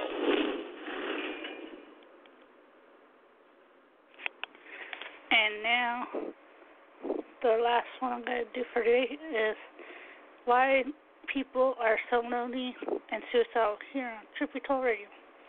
There is a not-so-fine line between the explanation and the reason. This is Wretched Radio. George Will, Washington Post, taking off on Senator Ben Sass's new book, Them, Why We Hate Each Other and How to Heal It. Now, I haven't read the book, so all I can tell you is I don't know how he plans to heal it, but if we're not careful, we're going to be just trimming. We're trimming the edges of the leaves of a tree that's dying and not addressing the root, because there's a difference between the explanation and the reason. Let me share this with you from George Will, and methinks this will become clear. The public health problem is loneliness. Political problem, partisanship. The public health problem is loneliness. And Will goes on to cite all of the statistics that point toward we're a lonely country. I say this is a gospel opportunity. Will writes, Sass's subject is the evaporation of social capital, the satisfactions of work and community. So it sounds like, at least in part, that's Ben's solution, that we need work and we need community. Hold it. That's the explanation for loneliness, but that's not the reason. What's the reason? If work and community is an explanation, what's the reason? Here it is. You were meant to be in relationship with God. That is how you were designed. You reflect your Maker, who is a Trinitarian God, in relationship with Himself. And when you're not in community, you're just going against the grain. You're like I don't want to get all builder-like on you, but you're like, is it a plane? The thing that, like with the wood, you're going against the grain versus with the grain? That's the reason people feel loneliness. Do you see the difference? Why work? That's the explanation. People aren't working. They don't have a really good theology of vocation. That would explain why they don't feel fulfilled. But that's not the reason. The reason is God works. You're made in His image, and you were made to work. That is a line that we need to make sure that we don't lose sight of. Otherwise, we'll simply join George Will in trying to explain the problem. No, we can give an explanation, but only Christians have the reason for it. It goes down deeper than just here's the presenting problem. With social media, it's causing us to be disjointed. Yep. But why is that bad? That explains perhaps the reason for some loneliness, but it doesn't explain why that makes you lonely. Here's the difference between explaining and reason. The explanation for social media is, look, you're just doing everything separately. Just everything that you do. I was thinking about this. If we had somebody, let's say we stayed at somebody's home recently, and we had a lovely time, and they were very gracious in hospitality. I thought of this because recently we did stay at somebody's home in Texas, and they were amazingly gracious. And hospitable? Did I say hospitable? Yes. Hospitalitableness. We stayed at their home. Now, let's just say we wanted to give, let's say they lived locally, and we wanted to express our gratitude. 20 years ago, 30 years ago, 50 years ago, for sure, what would you have done? Well, you would have gone to the store and shopped. Maybe you would have had an interaction with a clerk. You would have talked to somebody. You would have made a transaction. You would then have to go to another store to buy the wrapping paper, another communication between another human being. And then you'd actually give it to the person. Hey, this is for you. Let's get together for lunch so I can give this to you. And what do you have? Human interaction. That was 50 years ago, 30 years ago if you want. How would that transaction take place today? Amazon.com, purchase and send. Done. Do you see what's missing there? Human interaction. And because of that, culturally, we feel lonely. But that's only the explanation. What's the reason? Because you're not meant to be an island. You're not meant to be a standalone entity. You're not meant to go through this life by yourself. And this is especially true from the Christian perspective of church and unity and fellowship of believers. This is a group thing we are doing. Yes, salvation is individualistic, but we're doing this group thing as the church. Why? Because that's the way we're made to be. This is what we were made for. And when you're not behaving like that, you're going backwards on. You're getting shredded on the cheese shredder grater thingy. Again, I don't want to get all technological with the foodie terms here. The plane on the wood, you're just going, you're scratching the cat backwards. You're just not doing it right. It's going to feel rotten. That explains. The reason is because this is the way God has made you. With that in mind, would like to introduce you to a Q Talk. I have to confess I haven't watched many of these. On occasion, somebody will send them in because they can either be super good or a super stinker. Nevertheless, this is a Q Talk, and from a fellow named Andy Crouch. And I don't think that I would agree with Andy on a fair amount of theology. He's a bio-logos guy. But looking past that, he knocked one out of the park, explaining why we're so lonely. Would like to share this with you. This is more of a sociological look. So this is going to explain, in part, why people are lonely, but it is not going to give the reason. It's up to us to provide that. So here's the historical explanation. So these are our three great revolutions, and they stack on top of one another. Wealth from land to money, work from bodies to engines, and then it really gets going once you have knowledge shift from wisdom to information. The primary obvious result of these three revolutions has been unbelievable prosperity, of which everyone in this room is in one way or another a beneficiary. What's he talking about? The history of our society in the West. The Medicis with the banking system, we went from land to money. When we hit the Industrial Revolution, the end of the 19th century, we went from labor to engines. We really went from farming to factory. And then the technological information. So it's no longer seeking out wisdom. It's having information stored all over the place. Now, are those good things?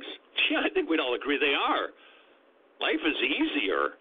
I mean, when it comes to physical things, food, clothing, bathing, it's much easier. Life is faster. We get more stuff done. We can be more productive. But it comes at a cost. In the midst of all this abundance and prosperity, there seems to be something not quite right. And here's what I'm starting to think it's about.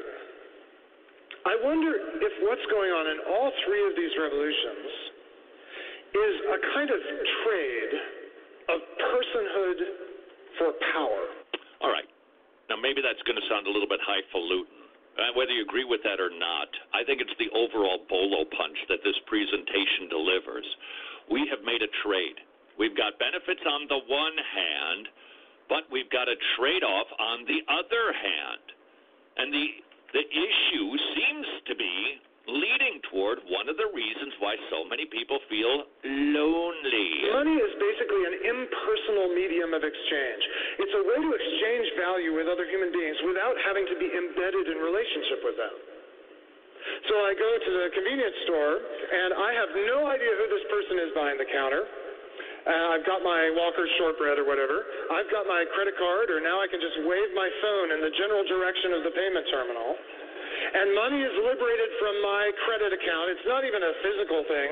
It's just a set of symbolic representations of wealth.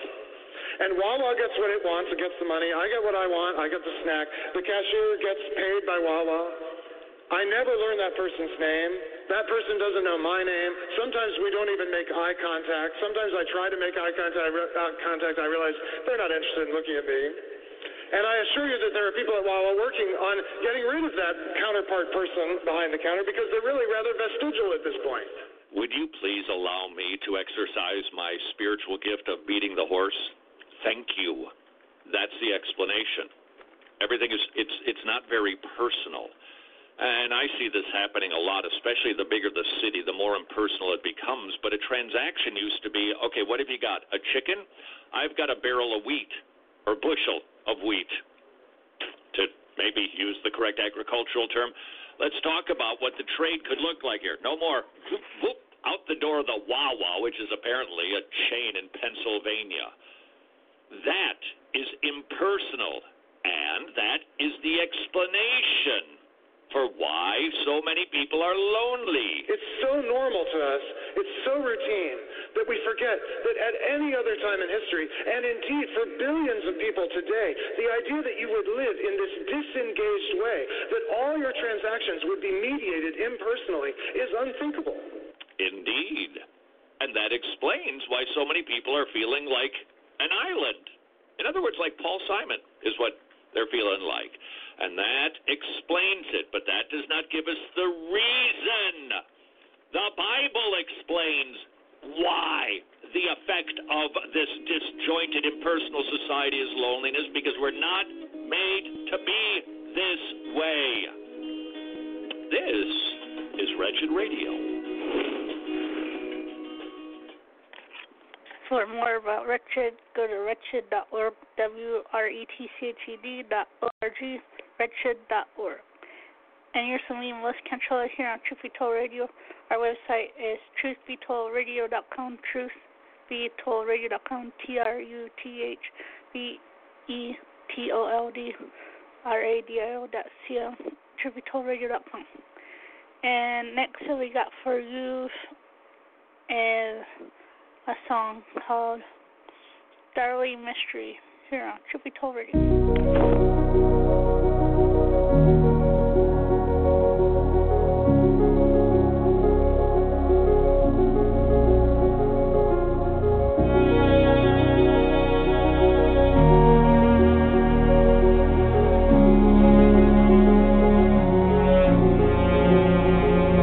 Yeah, Sovereign Lord, you truly deserve to find praise.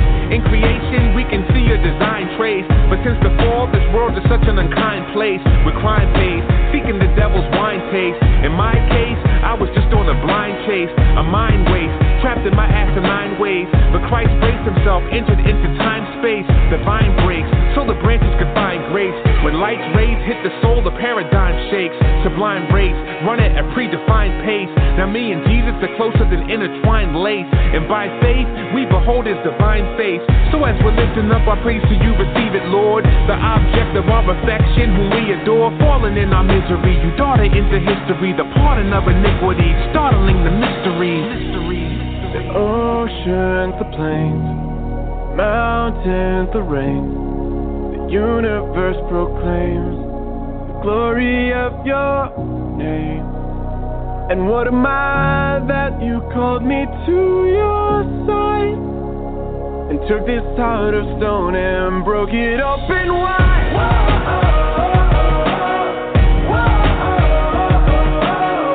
When I think about what your son did for me, oh, what a startling mystery.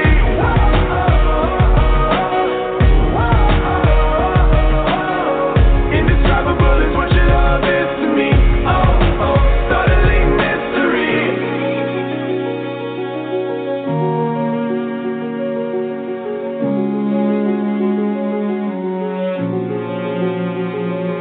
Yeah, sovereign Lord, who can truly understand your depths? And you that's life, you're the source of every man's breath. Your mysteries, the sharpest of minds can't guess. They stand perplexed, can't fathom what you plan next. In the garden, we failed your command's test. We transgressed, now our world is a grand mess. Lord, you're perfect, so why should you demand less? Man's best is only a sinking sand quest. But through Christ, watch God's saving hand flex. Redeem the people north, south, east, and west. Glorious robes in the promised land dressed. We stand blessed, all because of the Lamb's death. So as we're lifting up our praise to you, receive it, Lord. The object of our affection, whom we adore, fallen in our misery. You daughter into history, the pardon of iniquity, startling the mystery. The oceans, the plains, the mountains, the rain, the universe proclaims the glory of your name. And what am I that you called me to your side and took this heart of stone and broke it open wide?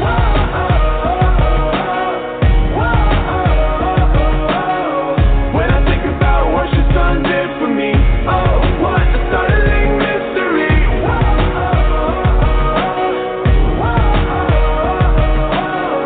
Indescribable is what your love is to me. Oh, startling mystery.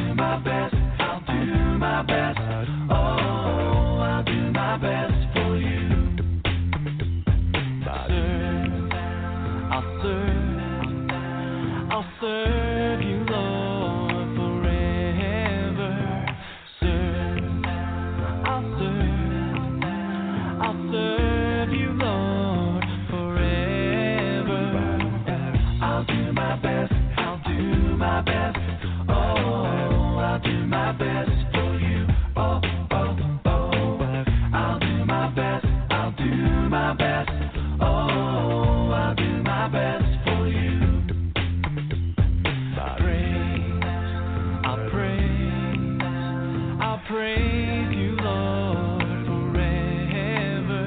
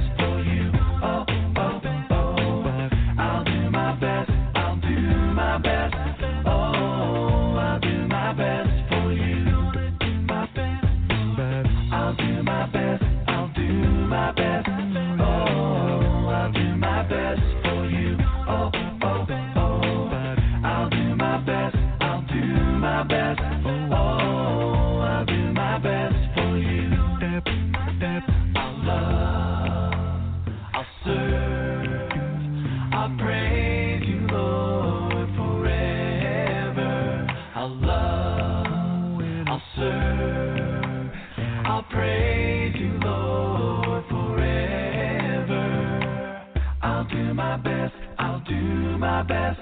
Oh, I'll do my best for you. Oh, oh, oh. I'll do my best. I'll do my best. Oh, I'll do my best for you. Oh, oh, oh.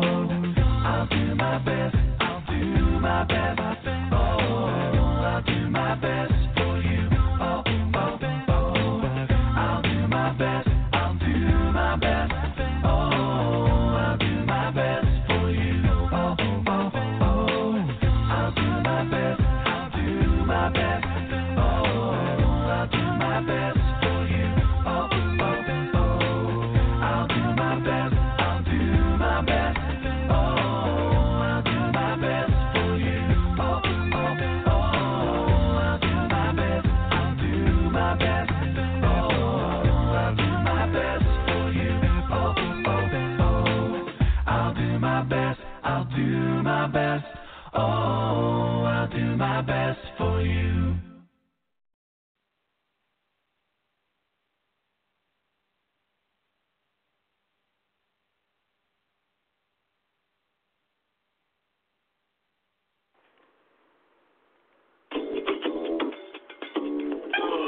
Is the Earth truly round? Or maybe it's a big conspiracy by NASA and every other space agency in dozens of countries hiding for some reason that the Earth is flat.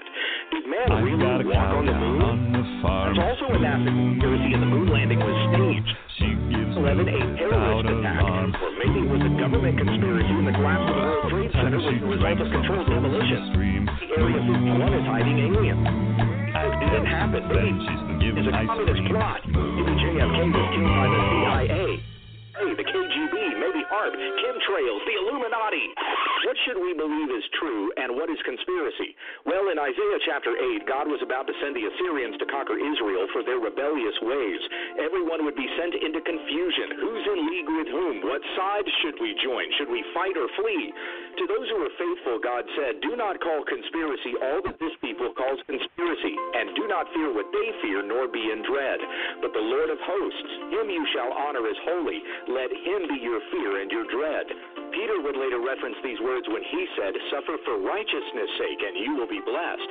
Have no fear of them, nor be troubled, but in your hearts honor Christ the Lord as holy, always being prepared to make a defense to anyone who asks you for a reason for the hope that is in you, yet do it with gentleness and respect. Do not obsess over man-made conspiracies. The fear of the Lord is the beginning of knowledge when we understand the text.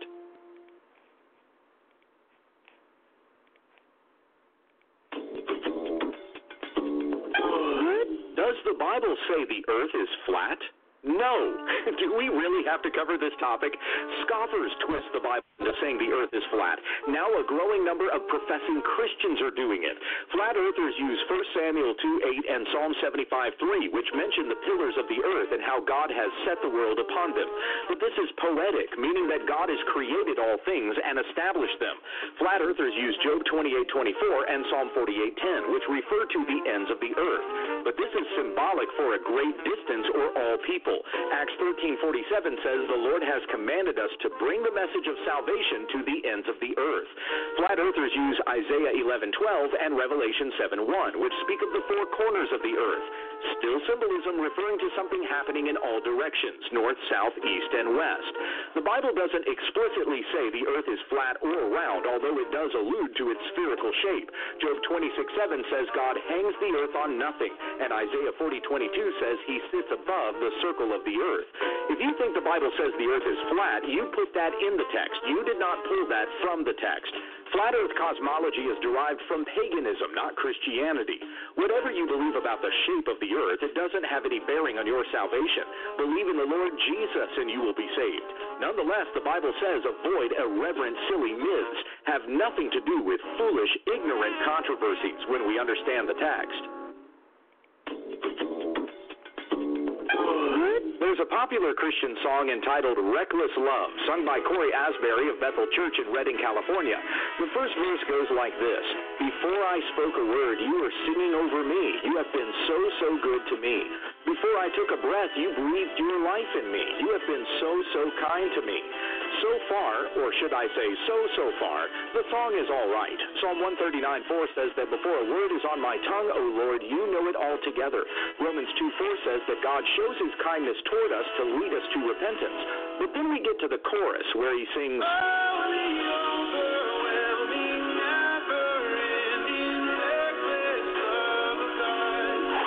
what? The love of God is reckless, a word that means without thinking or caring about the consequences of an action? Not only is that an unbiblical description of God's love, the artist contradicted himself. In the first verse he sang, before I spoke a word and before I took a breath, you were good and kind to me. But then he sings that God's love is thoughtless and careless. The Bible says that God chose his elect before the foundation of the world, that we should be holy and blameless before him. In love, he predestined us for adoption to himself as sons through Jesus Christ, according to the purpose of his will, to the praise of his glorious grace. That's not reckless, that's foreordained. Don't sing this reckless fluff. Praise God for who the Bible says he is when we understand the text.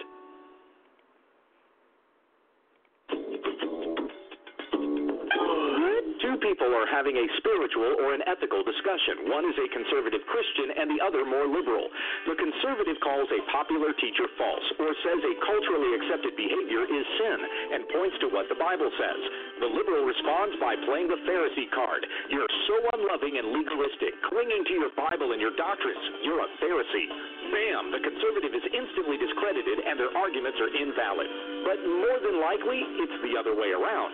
During the time of Jesus, Jewish communities were governed by the Sanhedrin, made up of two factions known as the Pharisees and the Sadducees. The Sadducees took a very literal interpretation of Scripture to the extent that they denied the resurrection of the dead because they didn't believe it was in the Scriptures. The Pharisees were more liberal with the Scriptures, and they gave oral tradition equal authority to the written Word of God. So you could say the Pharisees added to God's Word while the Sadducees subtracted from it. Both were self-righteous and believed their works made them good. If someone calls you a Pharisee for being faithful to Scripture, they do so in ignorance, for the Pharisees weren't faithful to Scripture. Jesus said of them, they honor God with their lips, but their heart is far from me.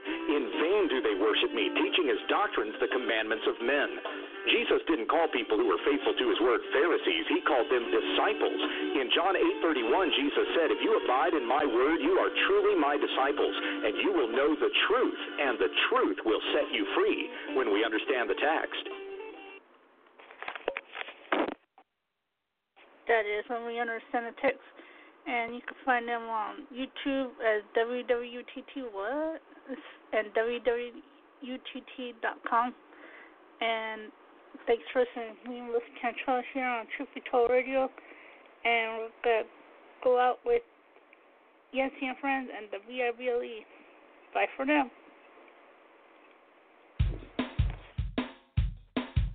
The VIBLE. The VIBLE. The VIBLE. The VIBLE. The VIBLE. Yes, that's the book for me. I stand alone on the Word of God. The VIBLE. The VIBLE. I take it home with me. I read and pray and then obey. The VIBLE. The VIBLE. The VIBLE.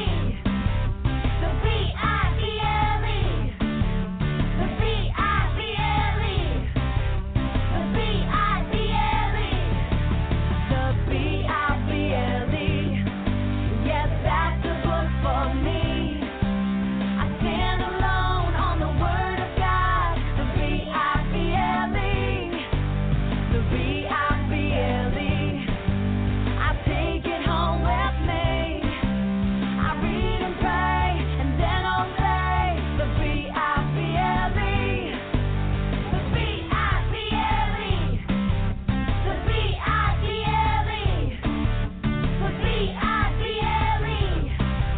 The VIBLE.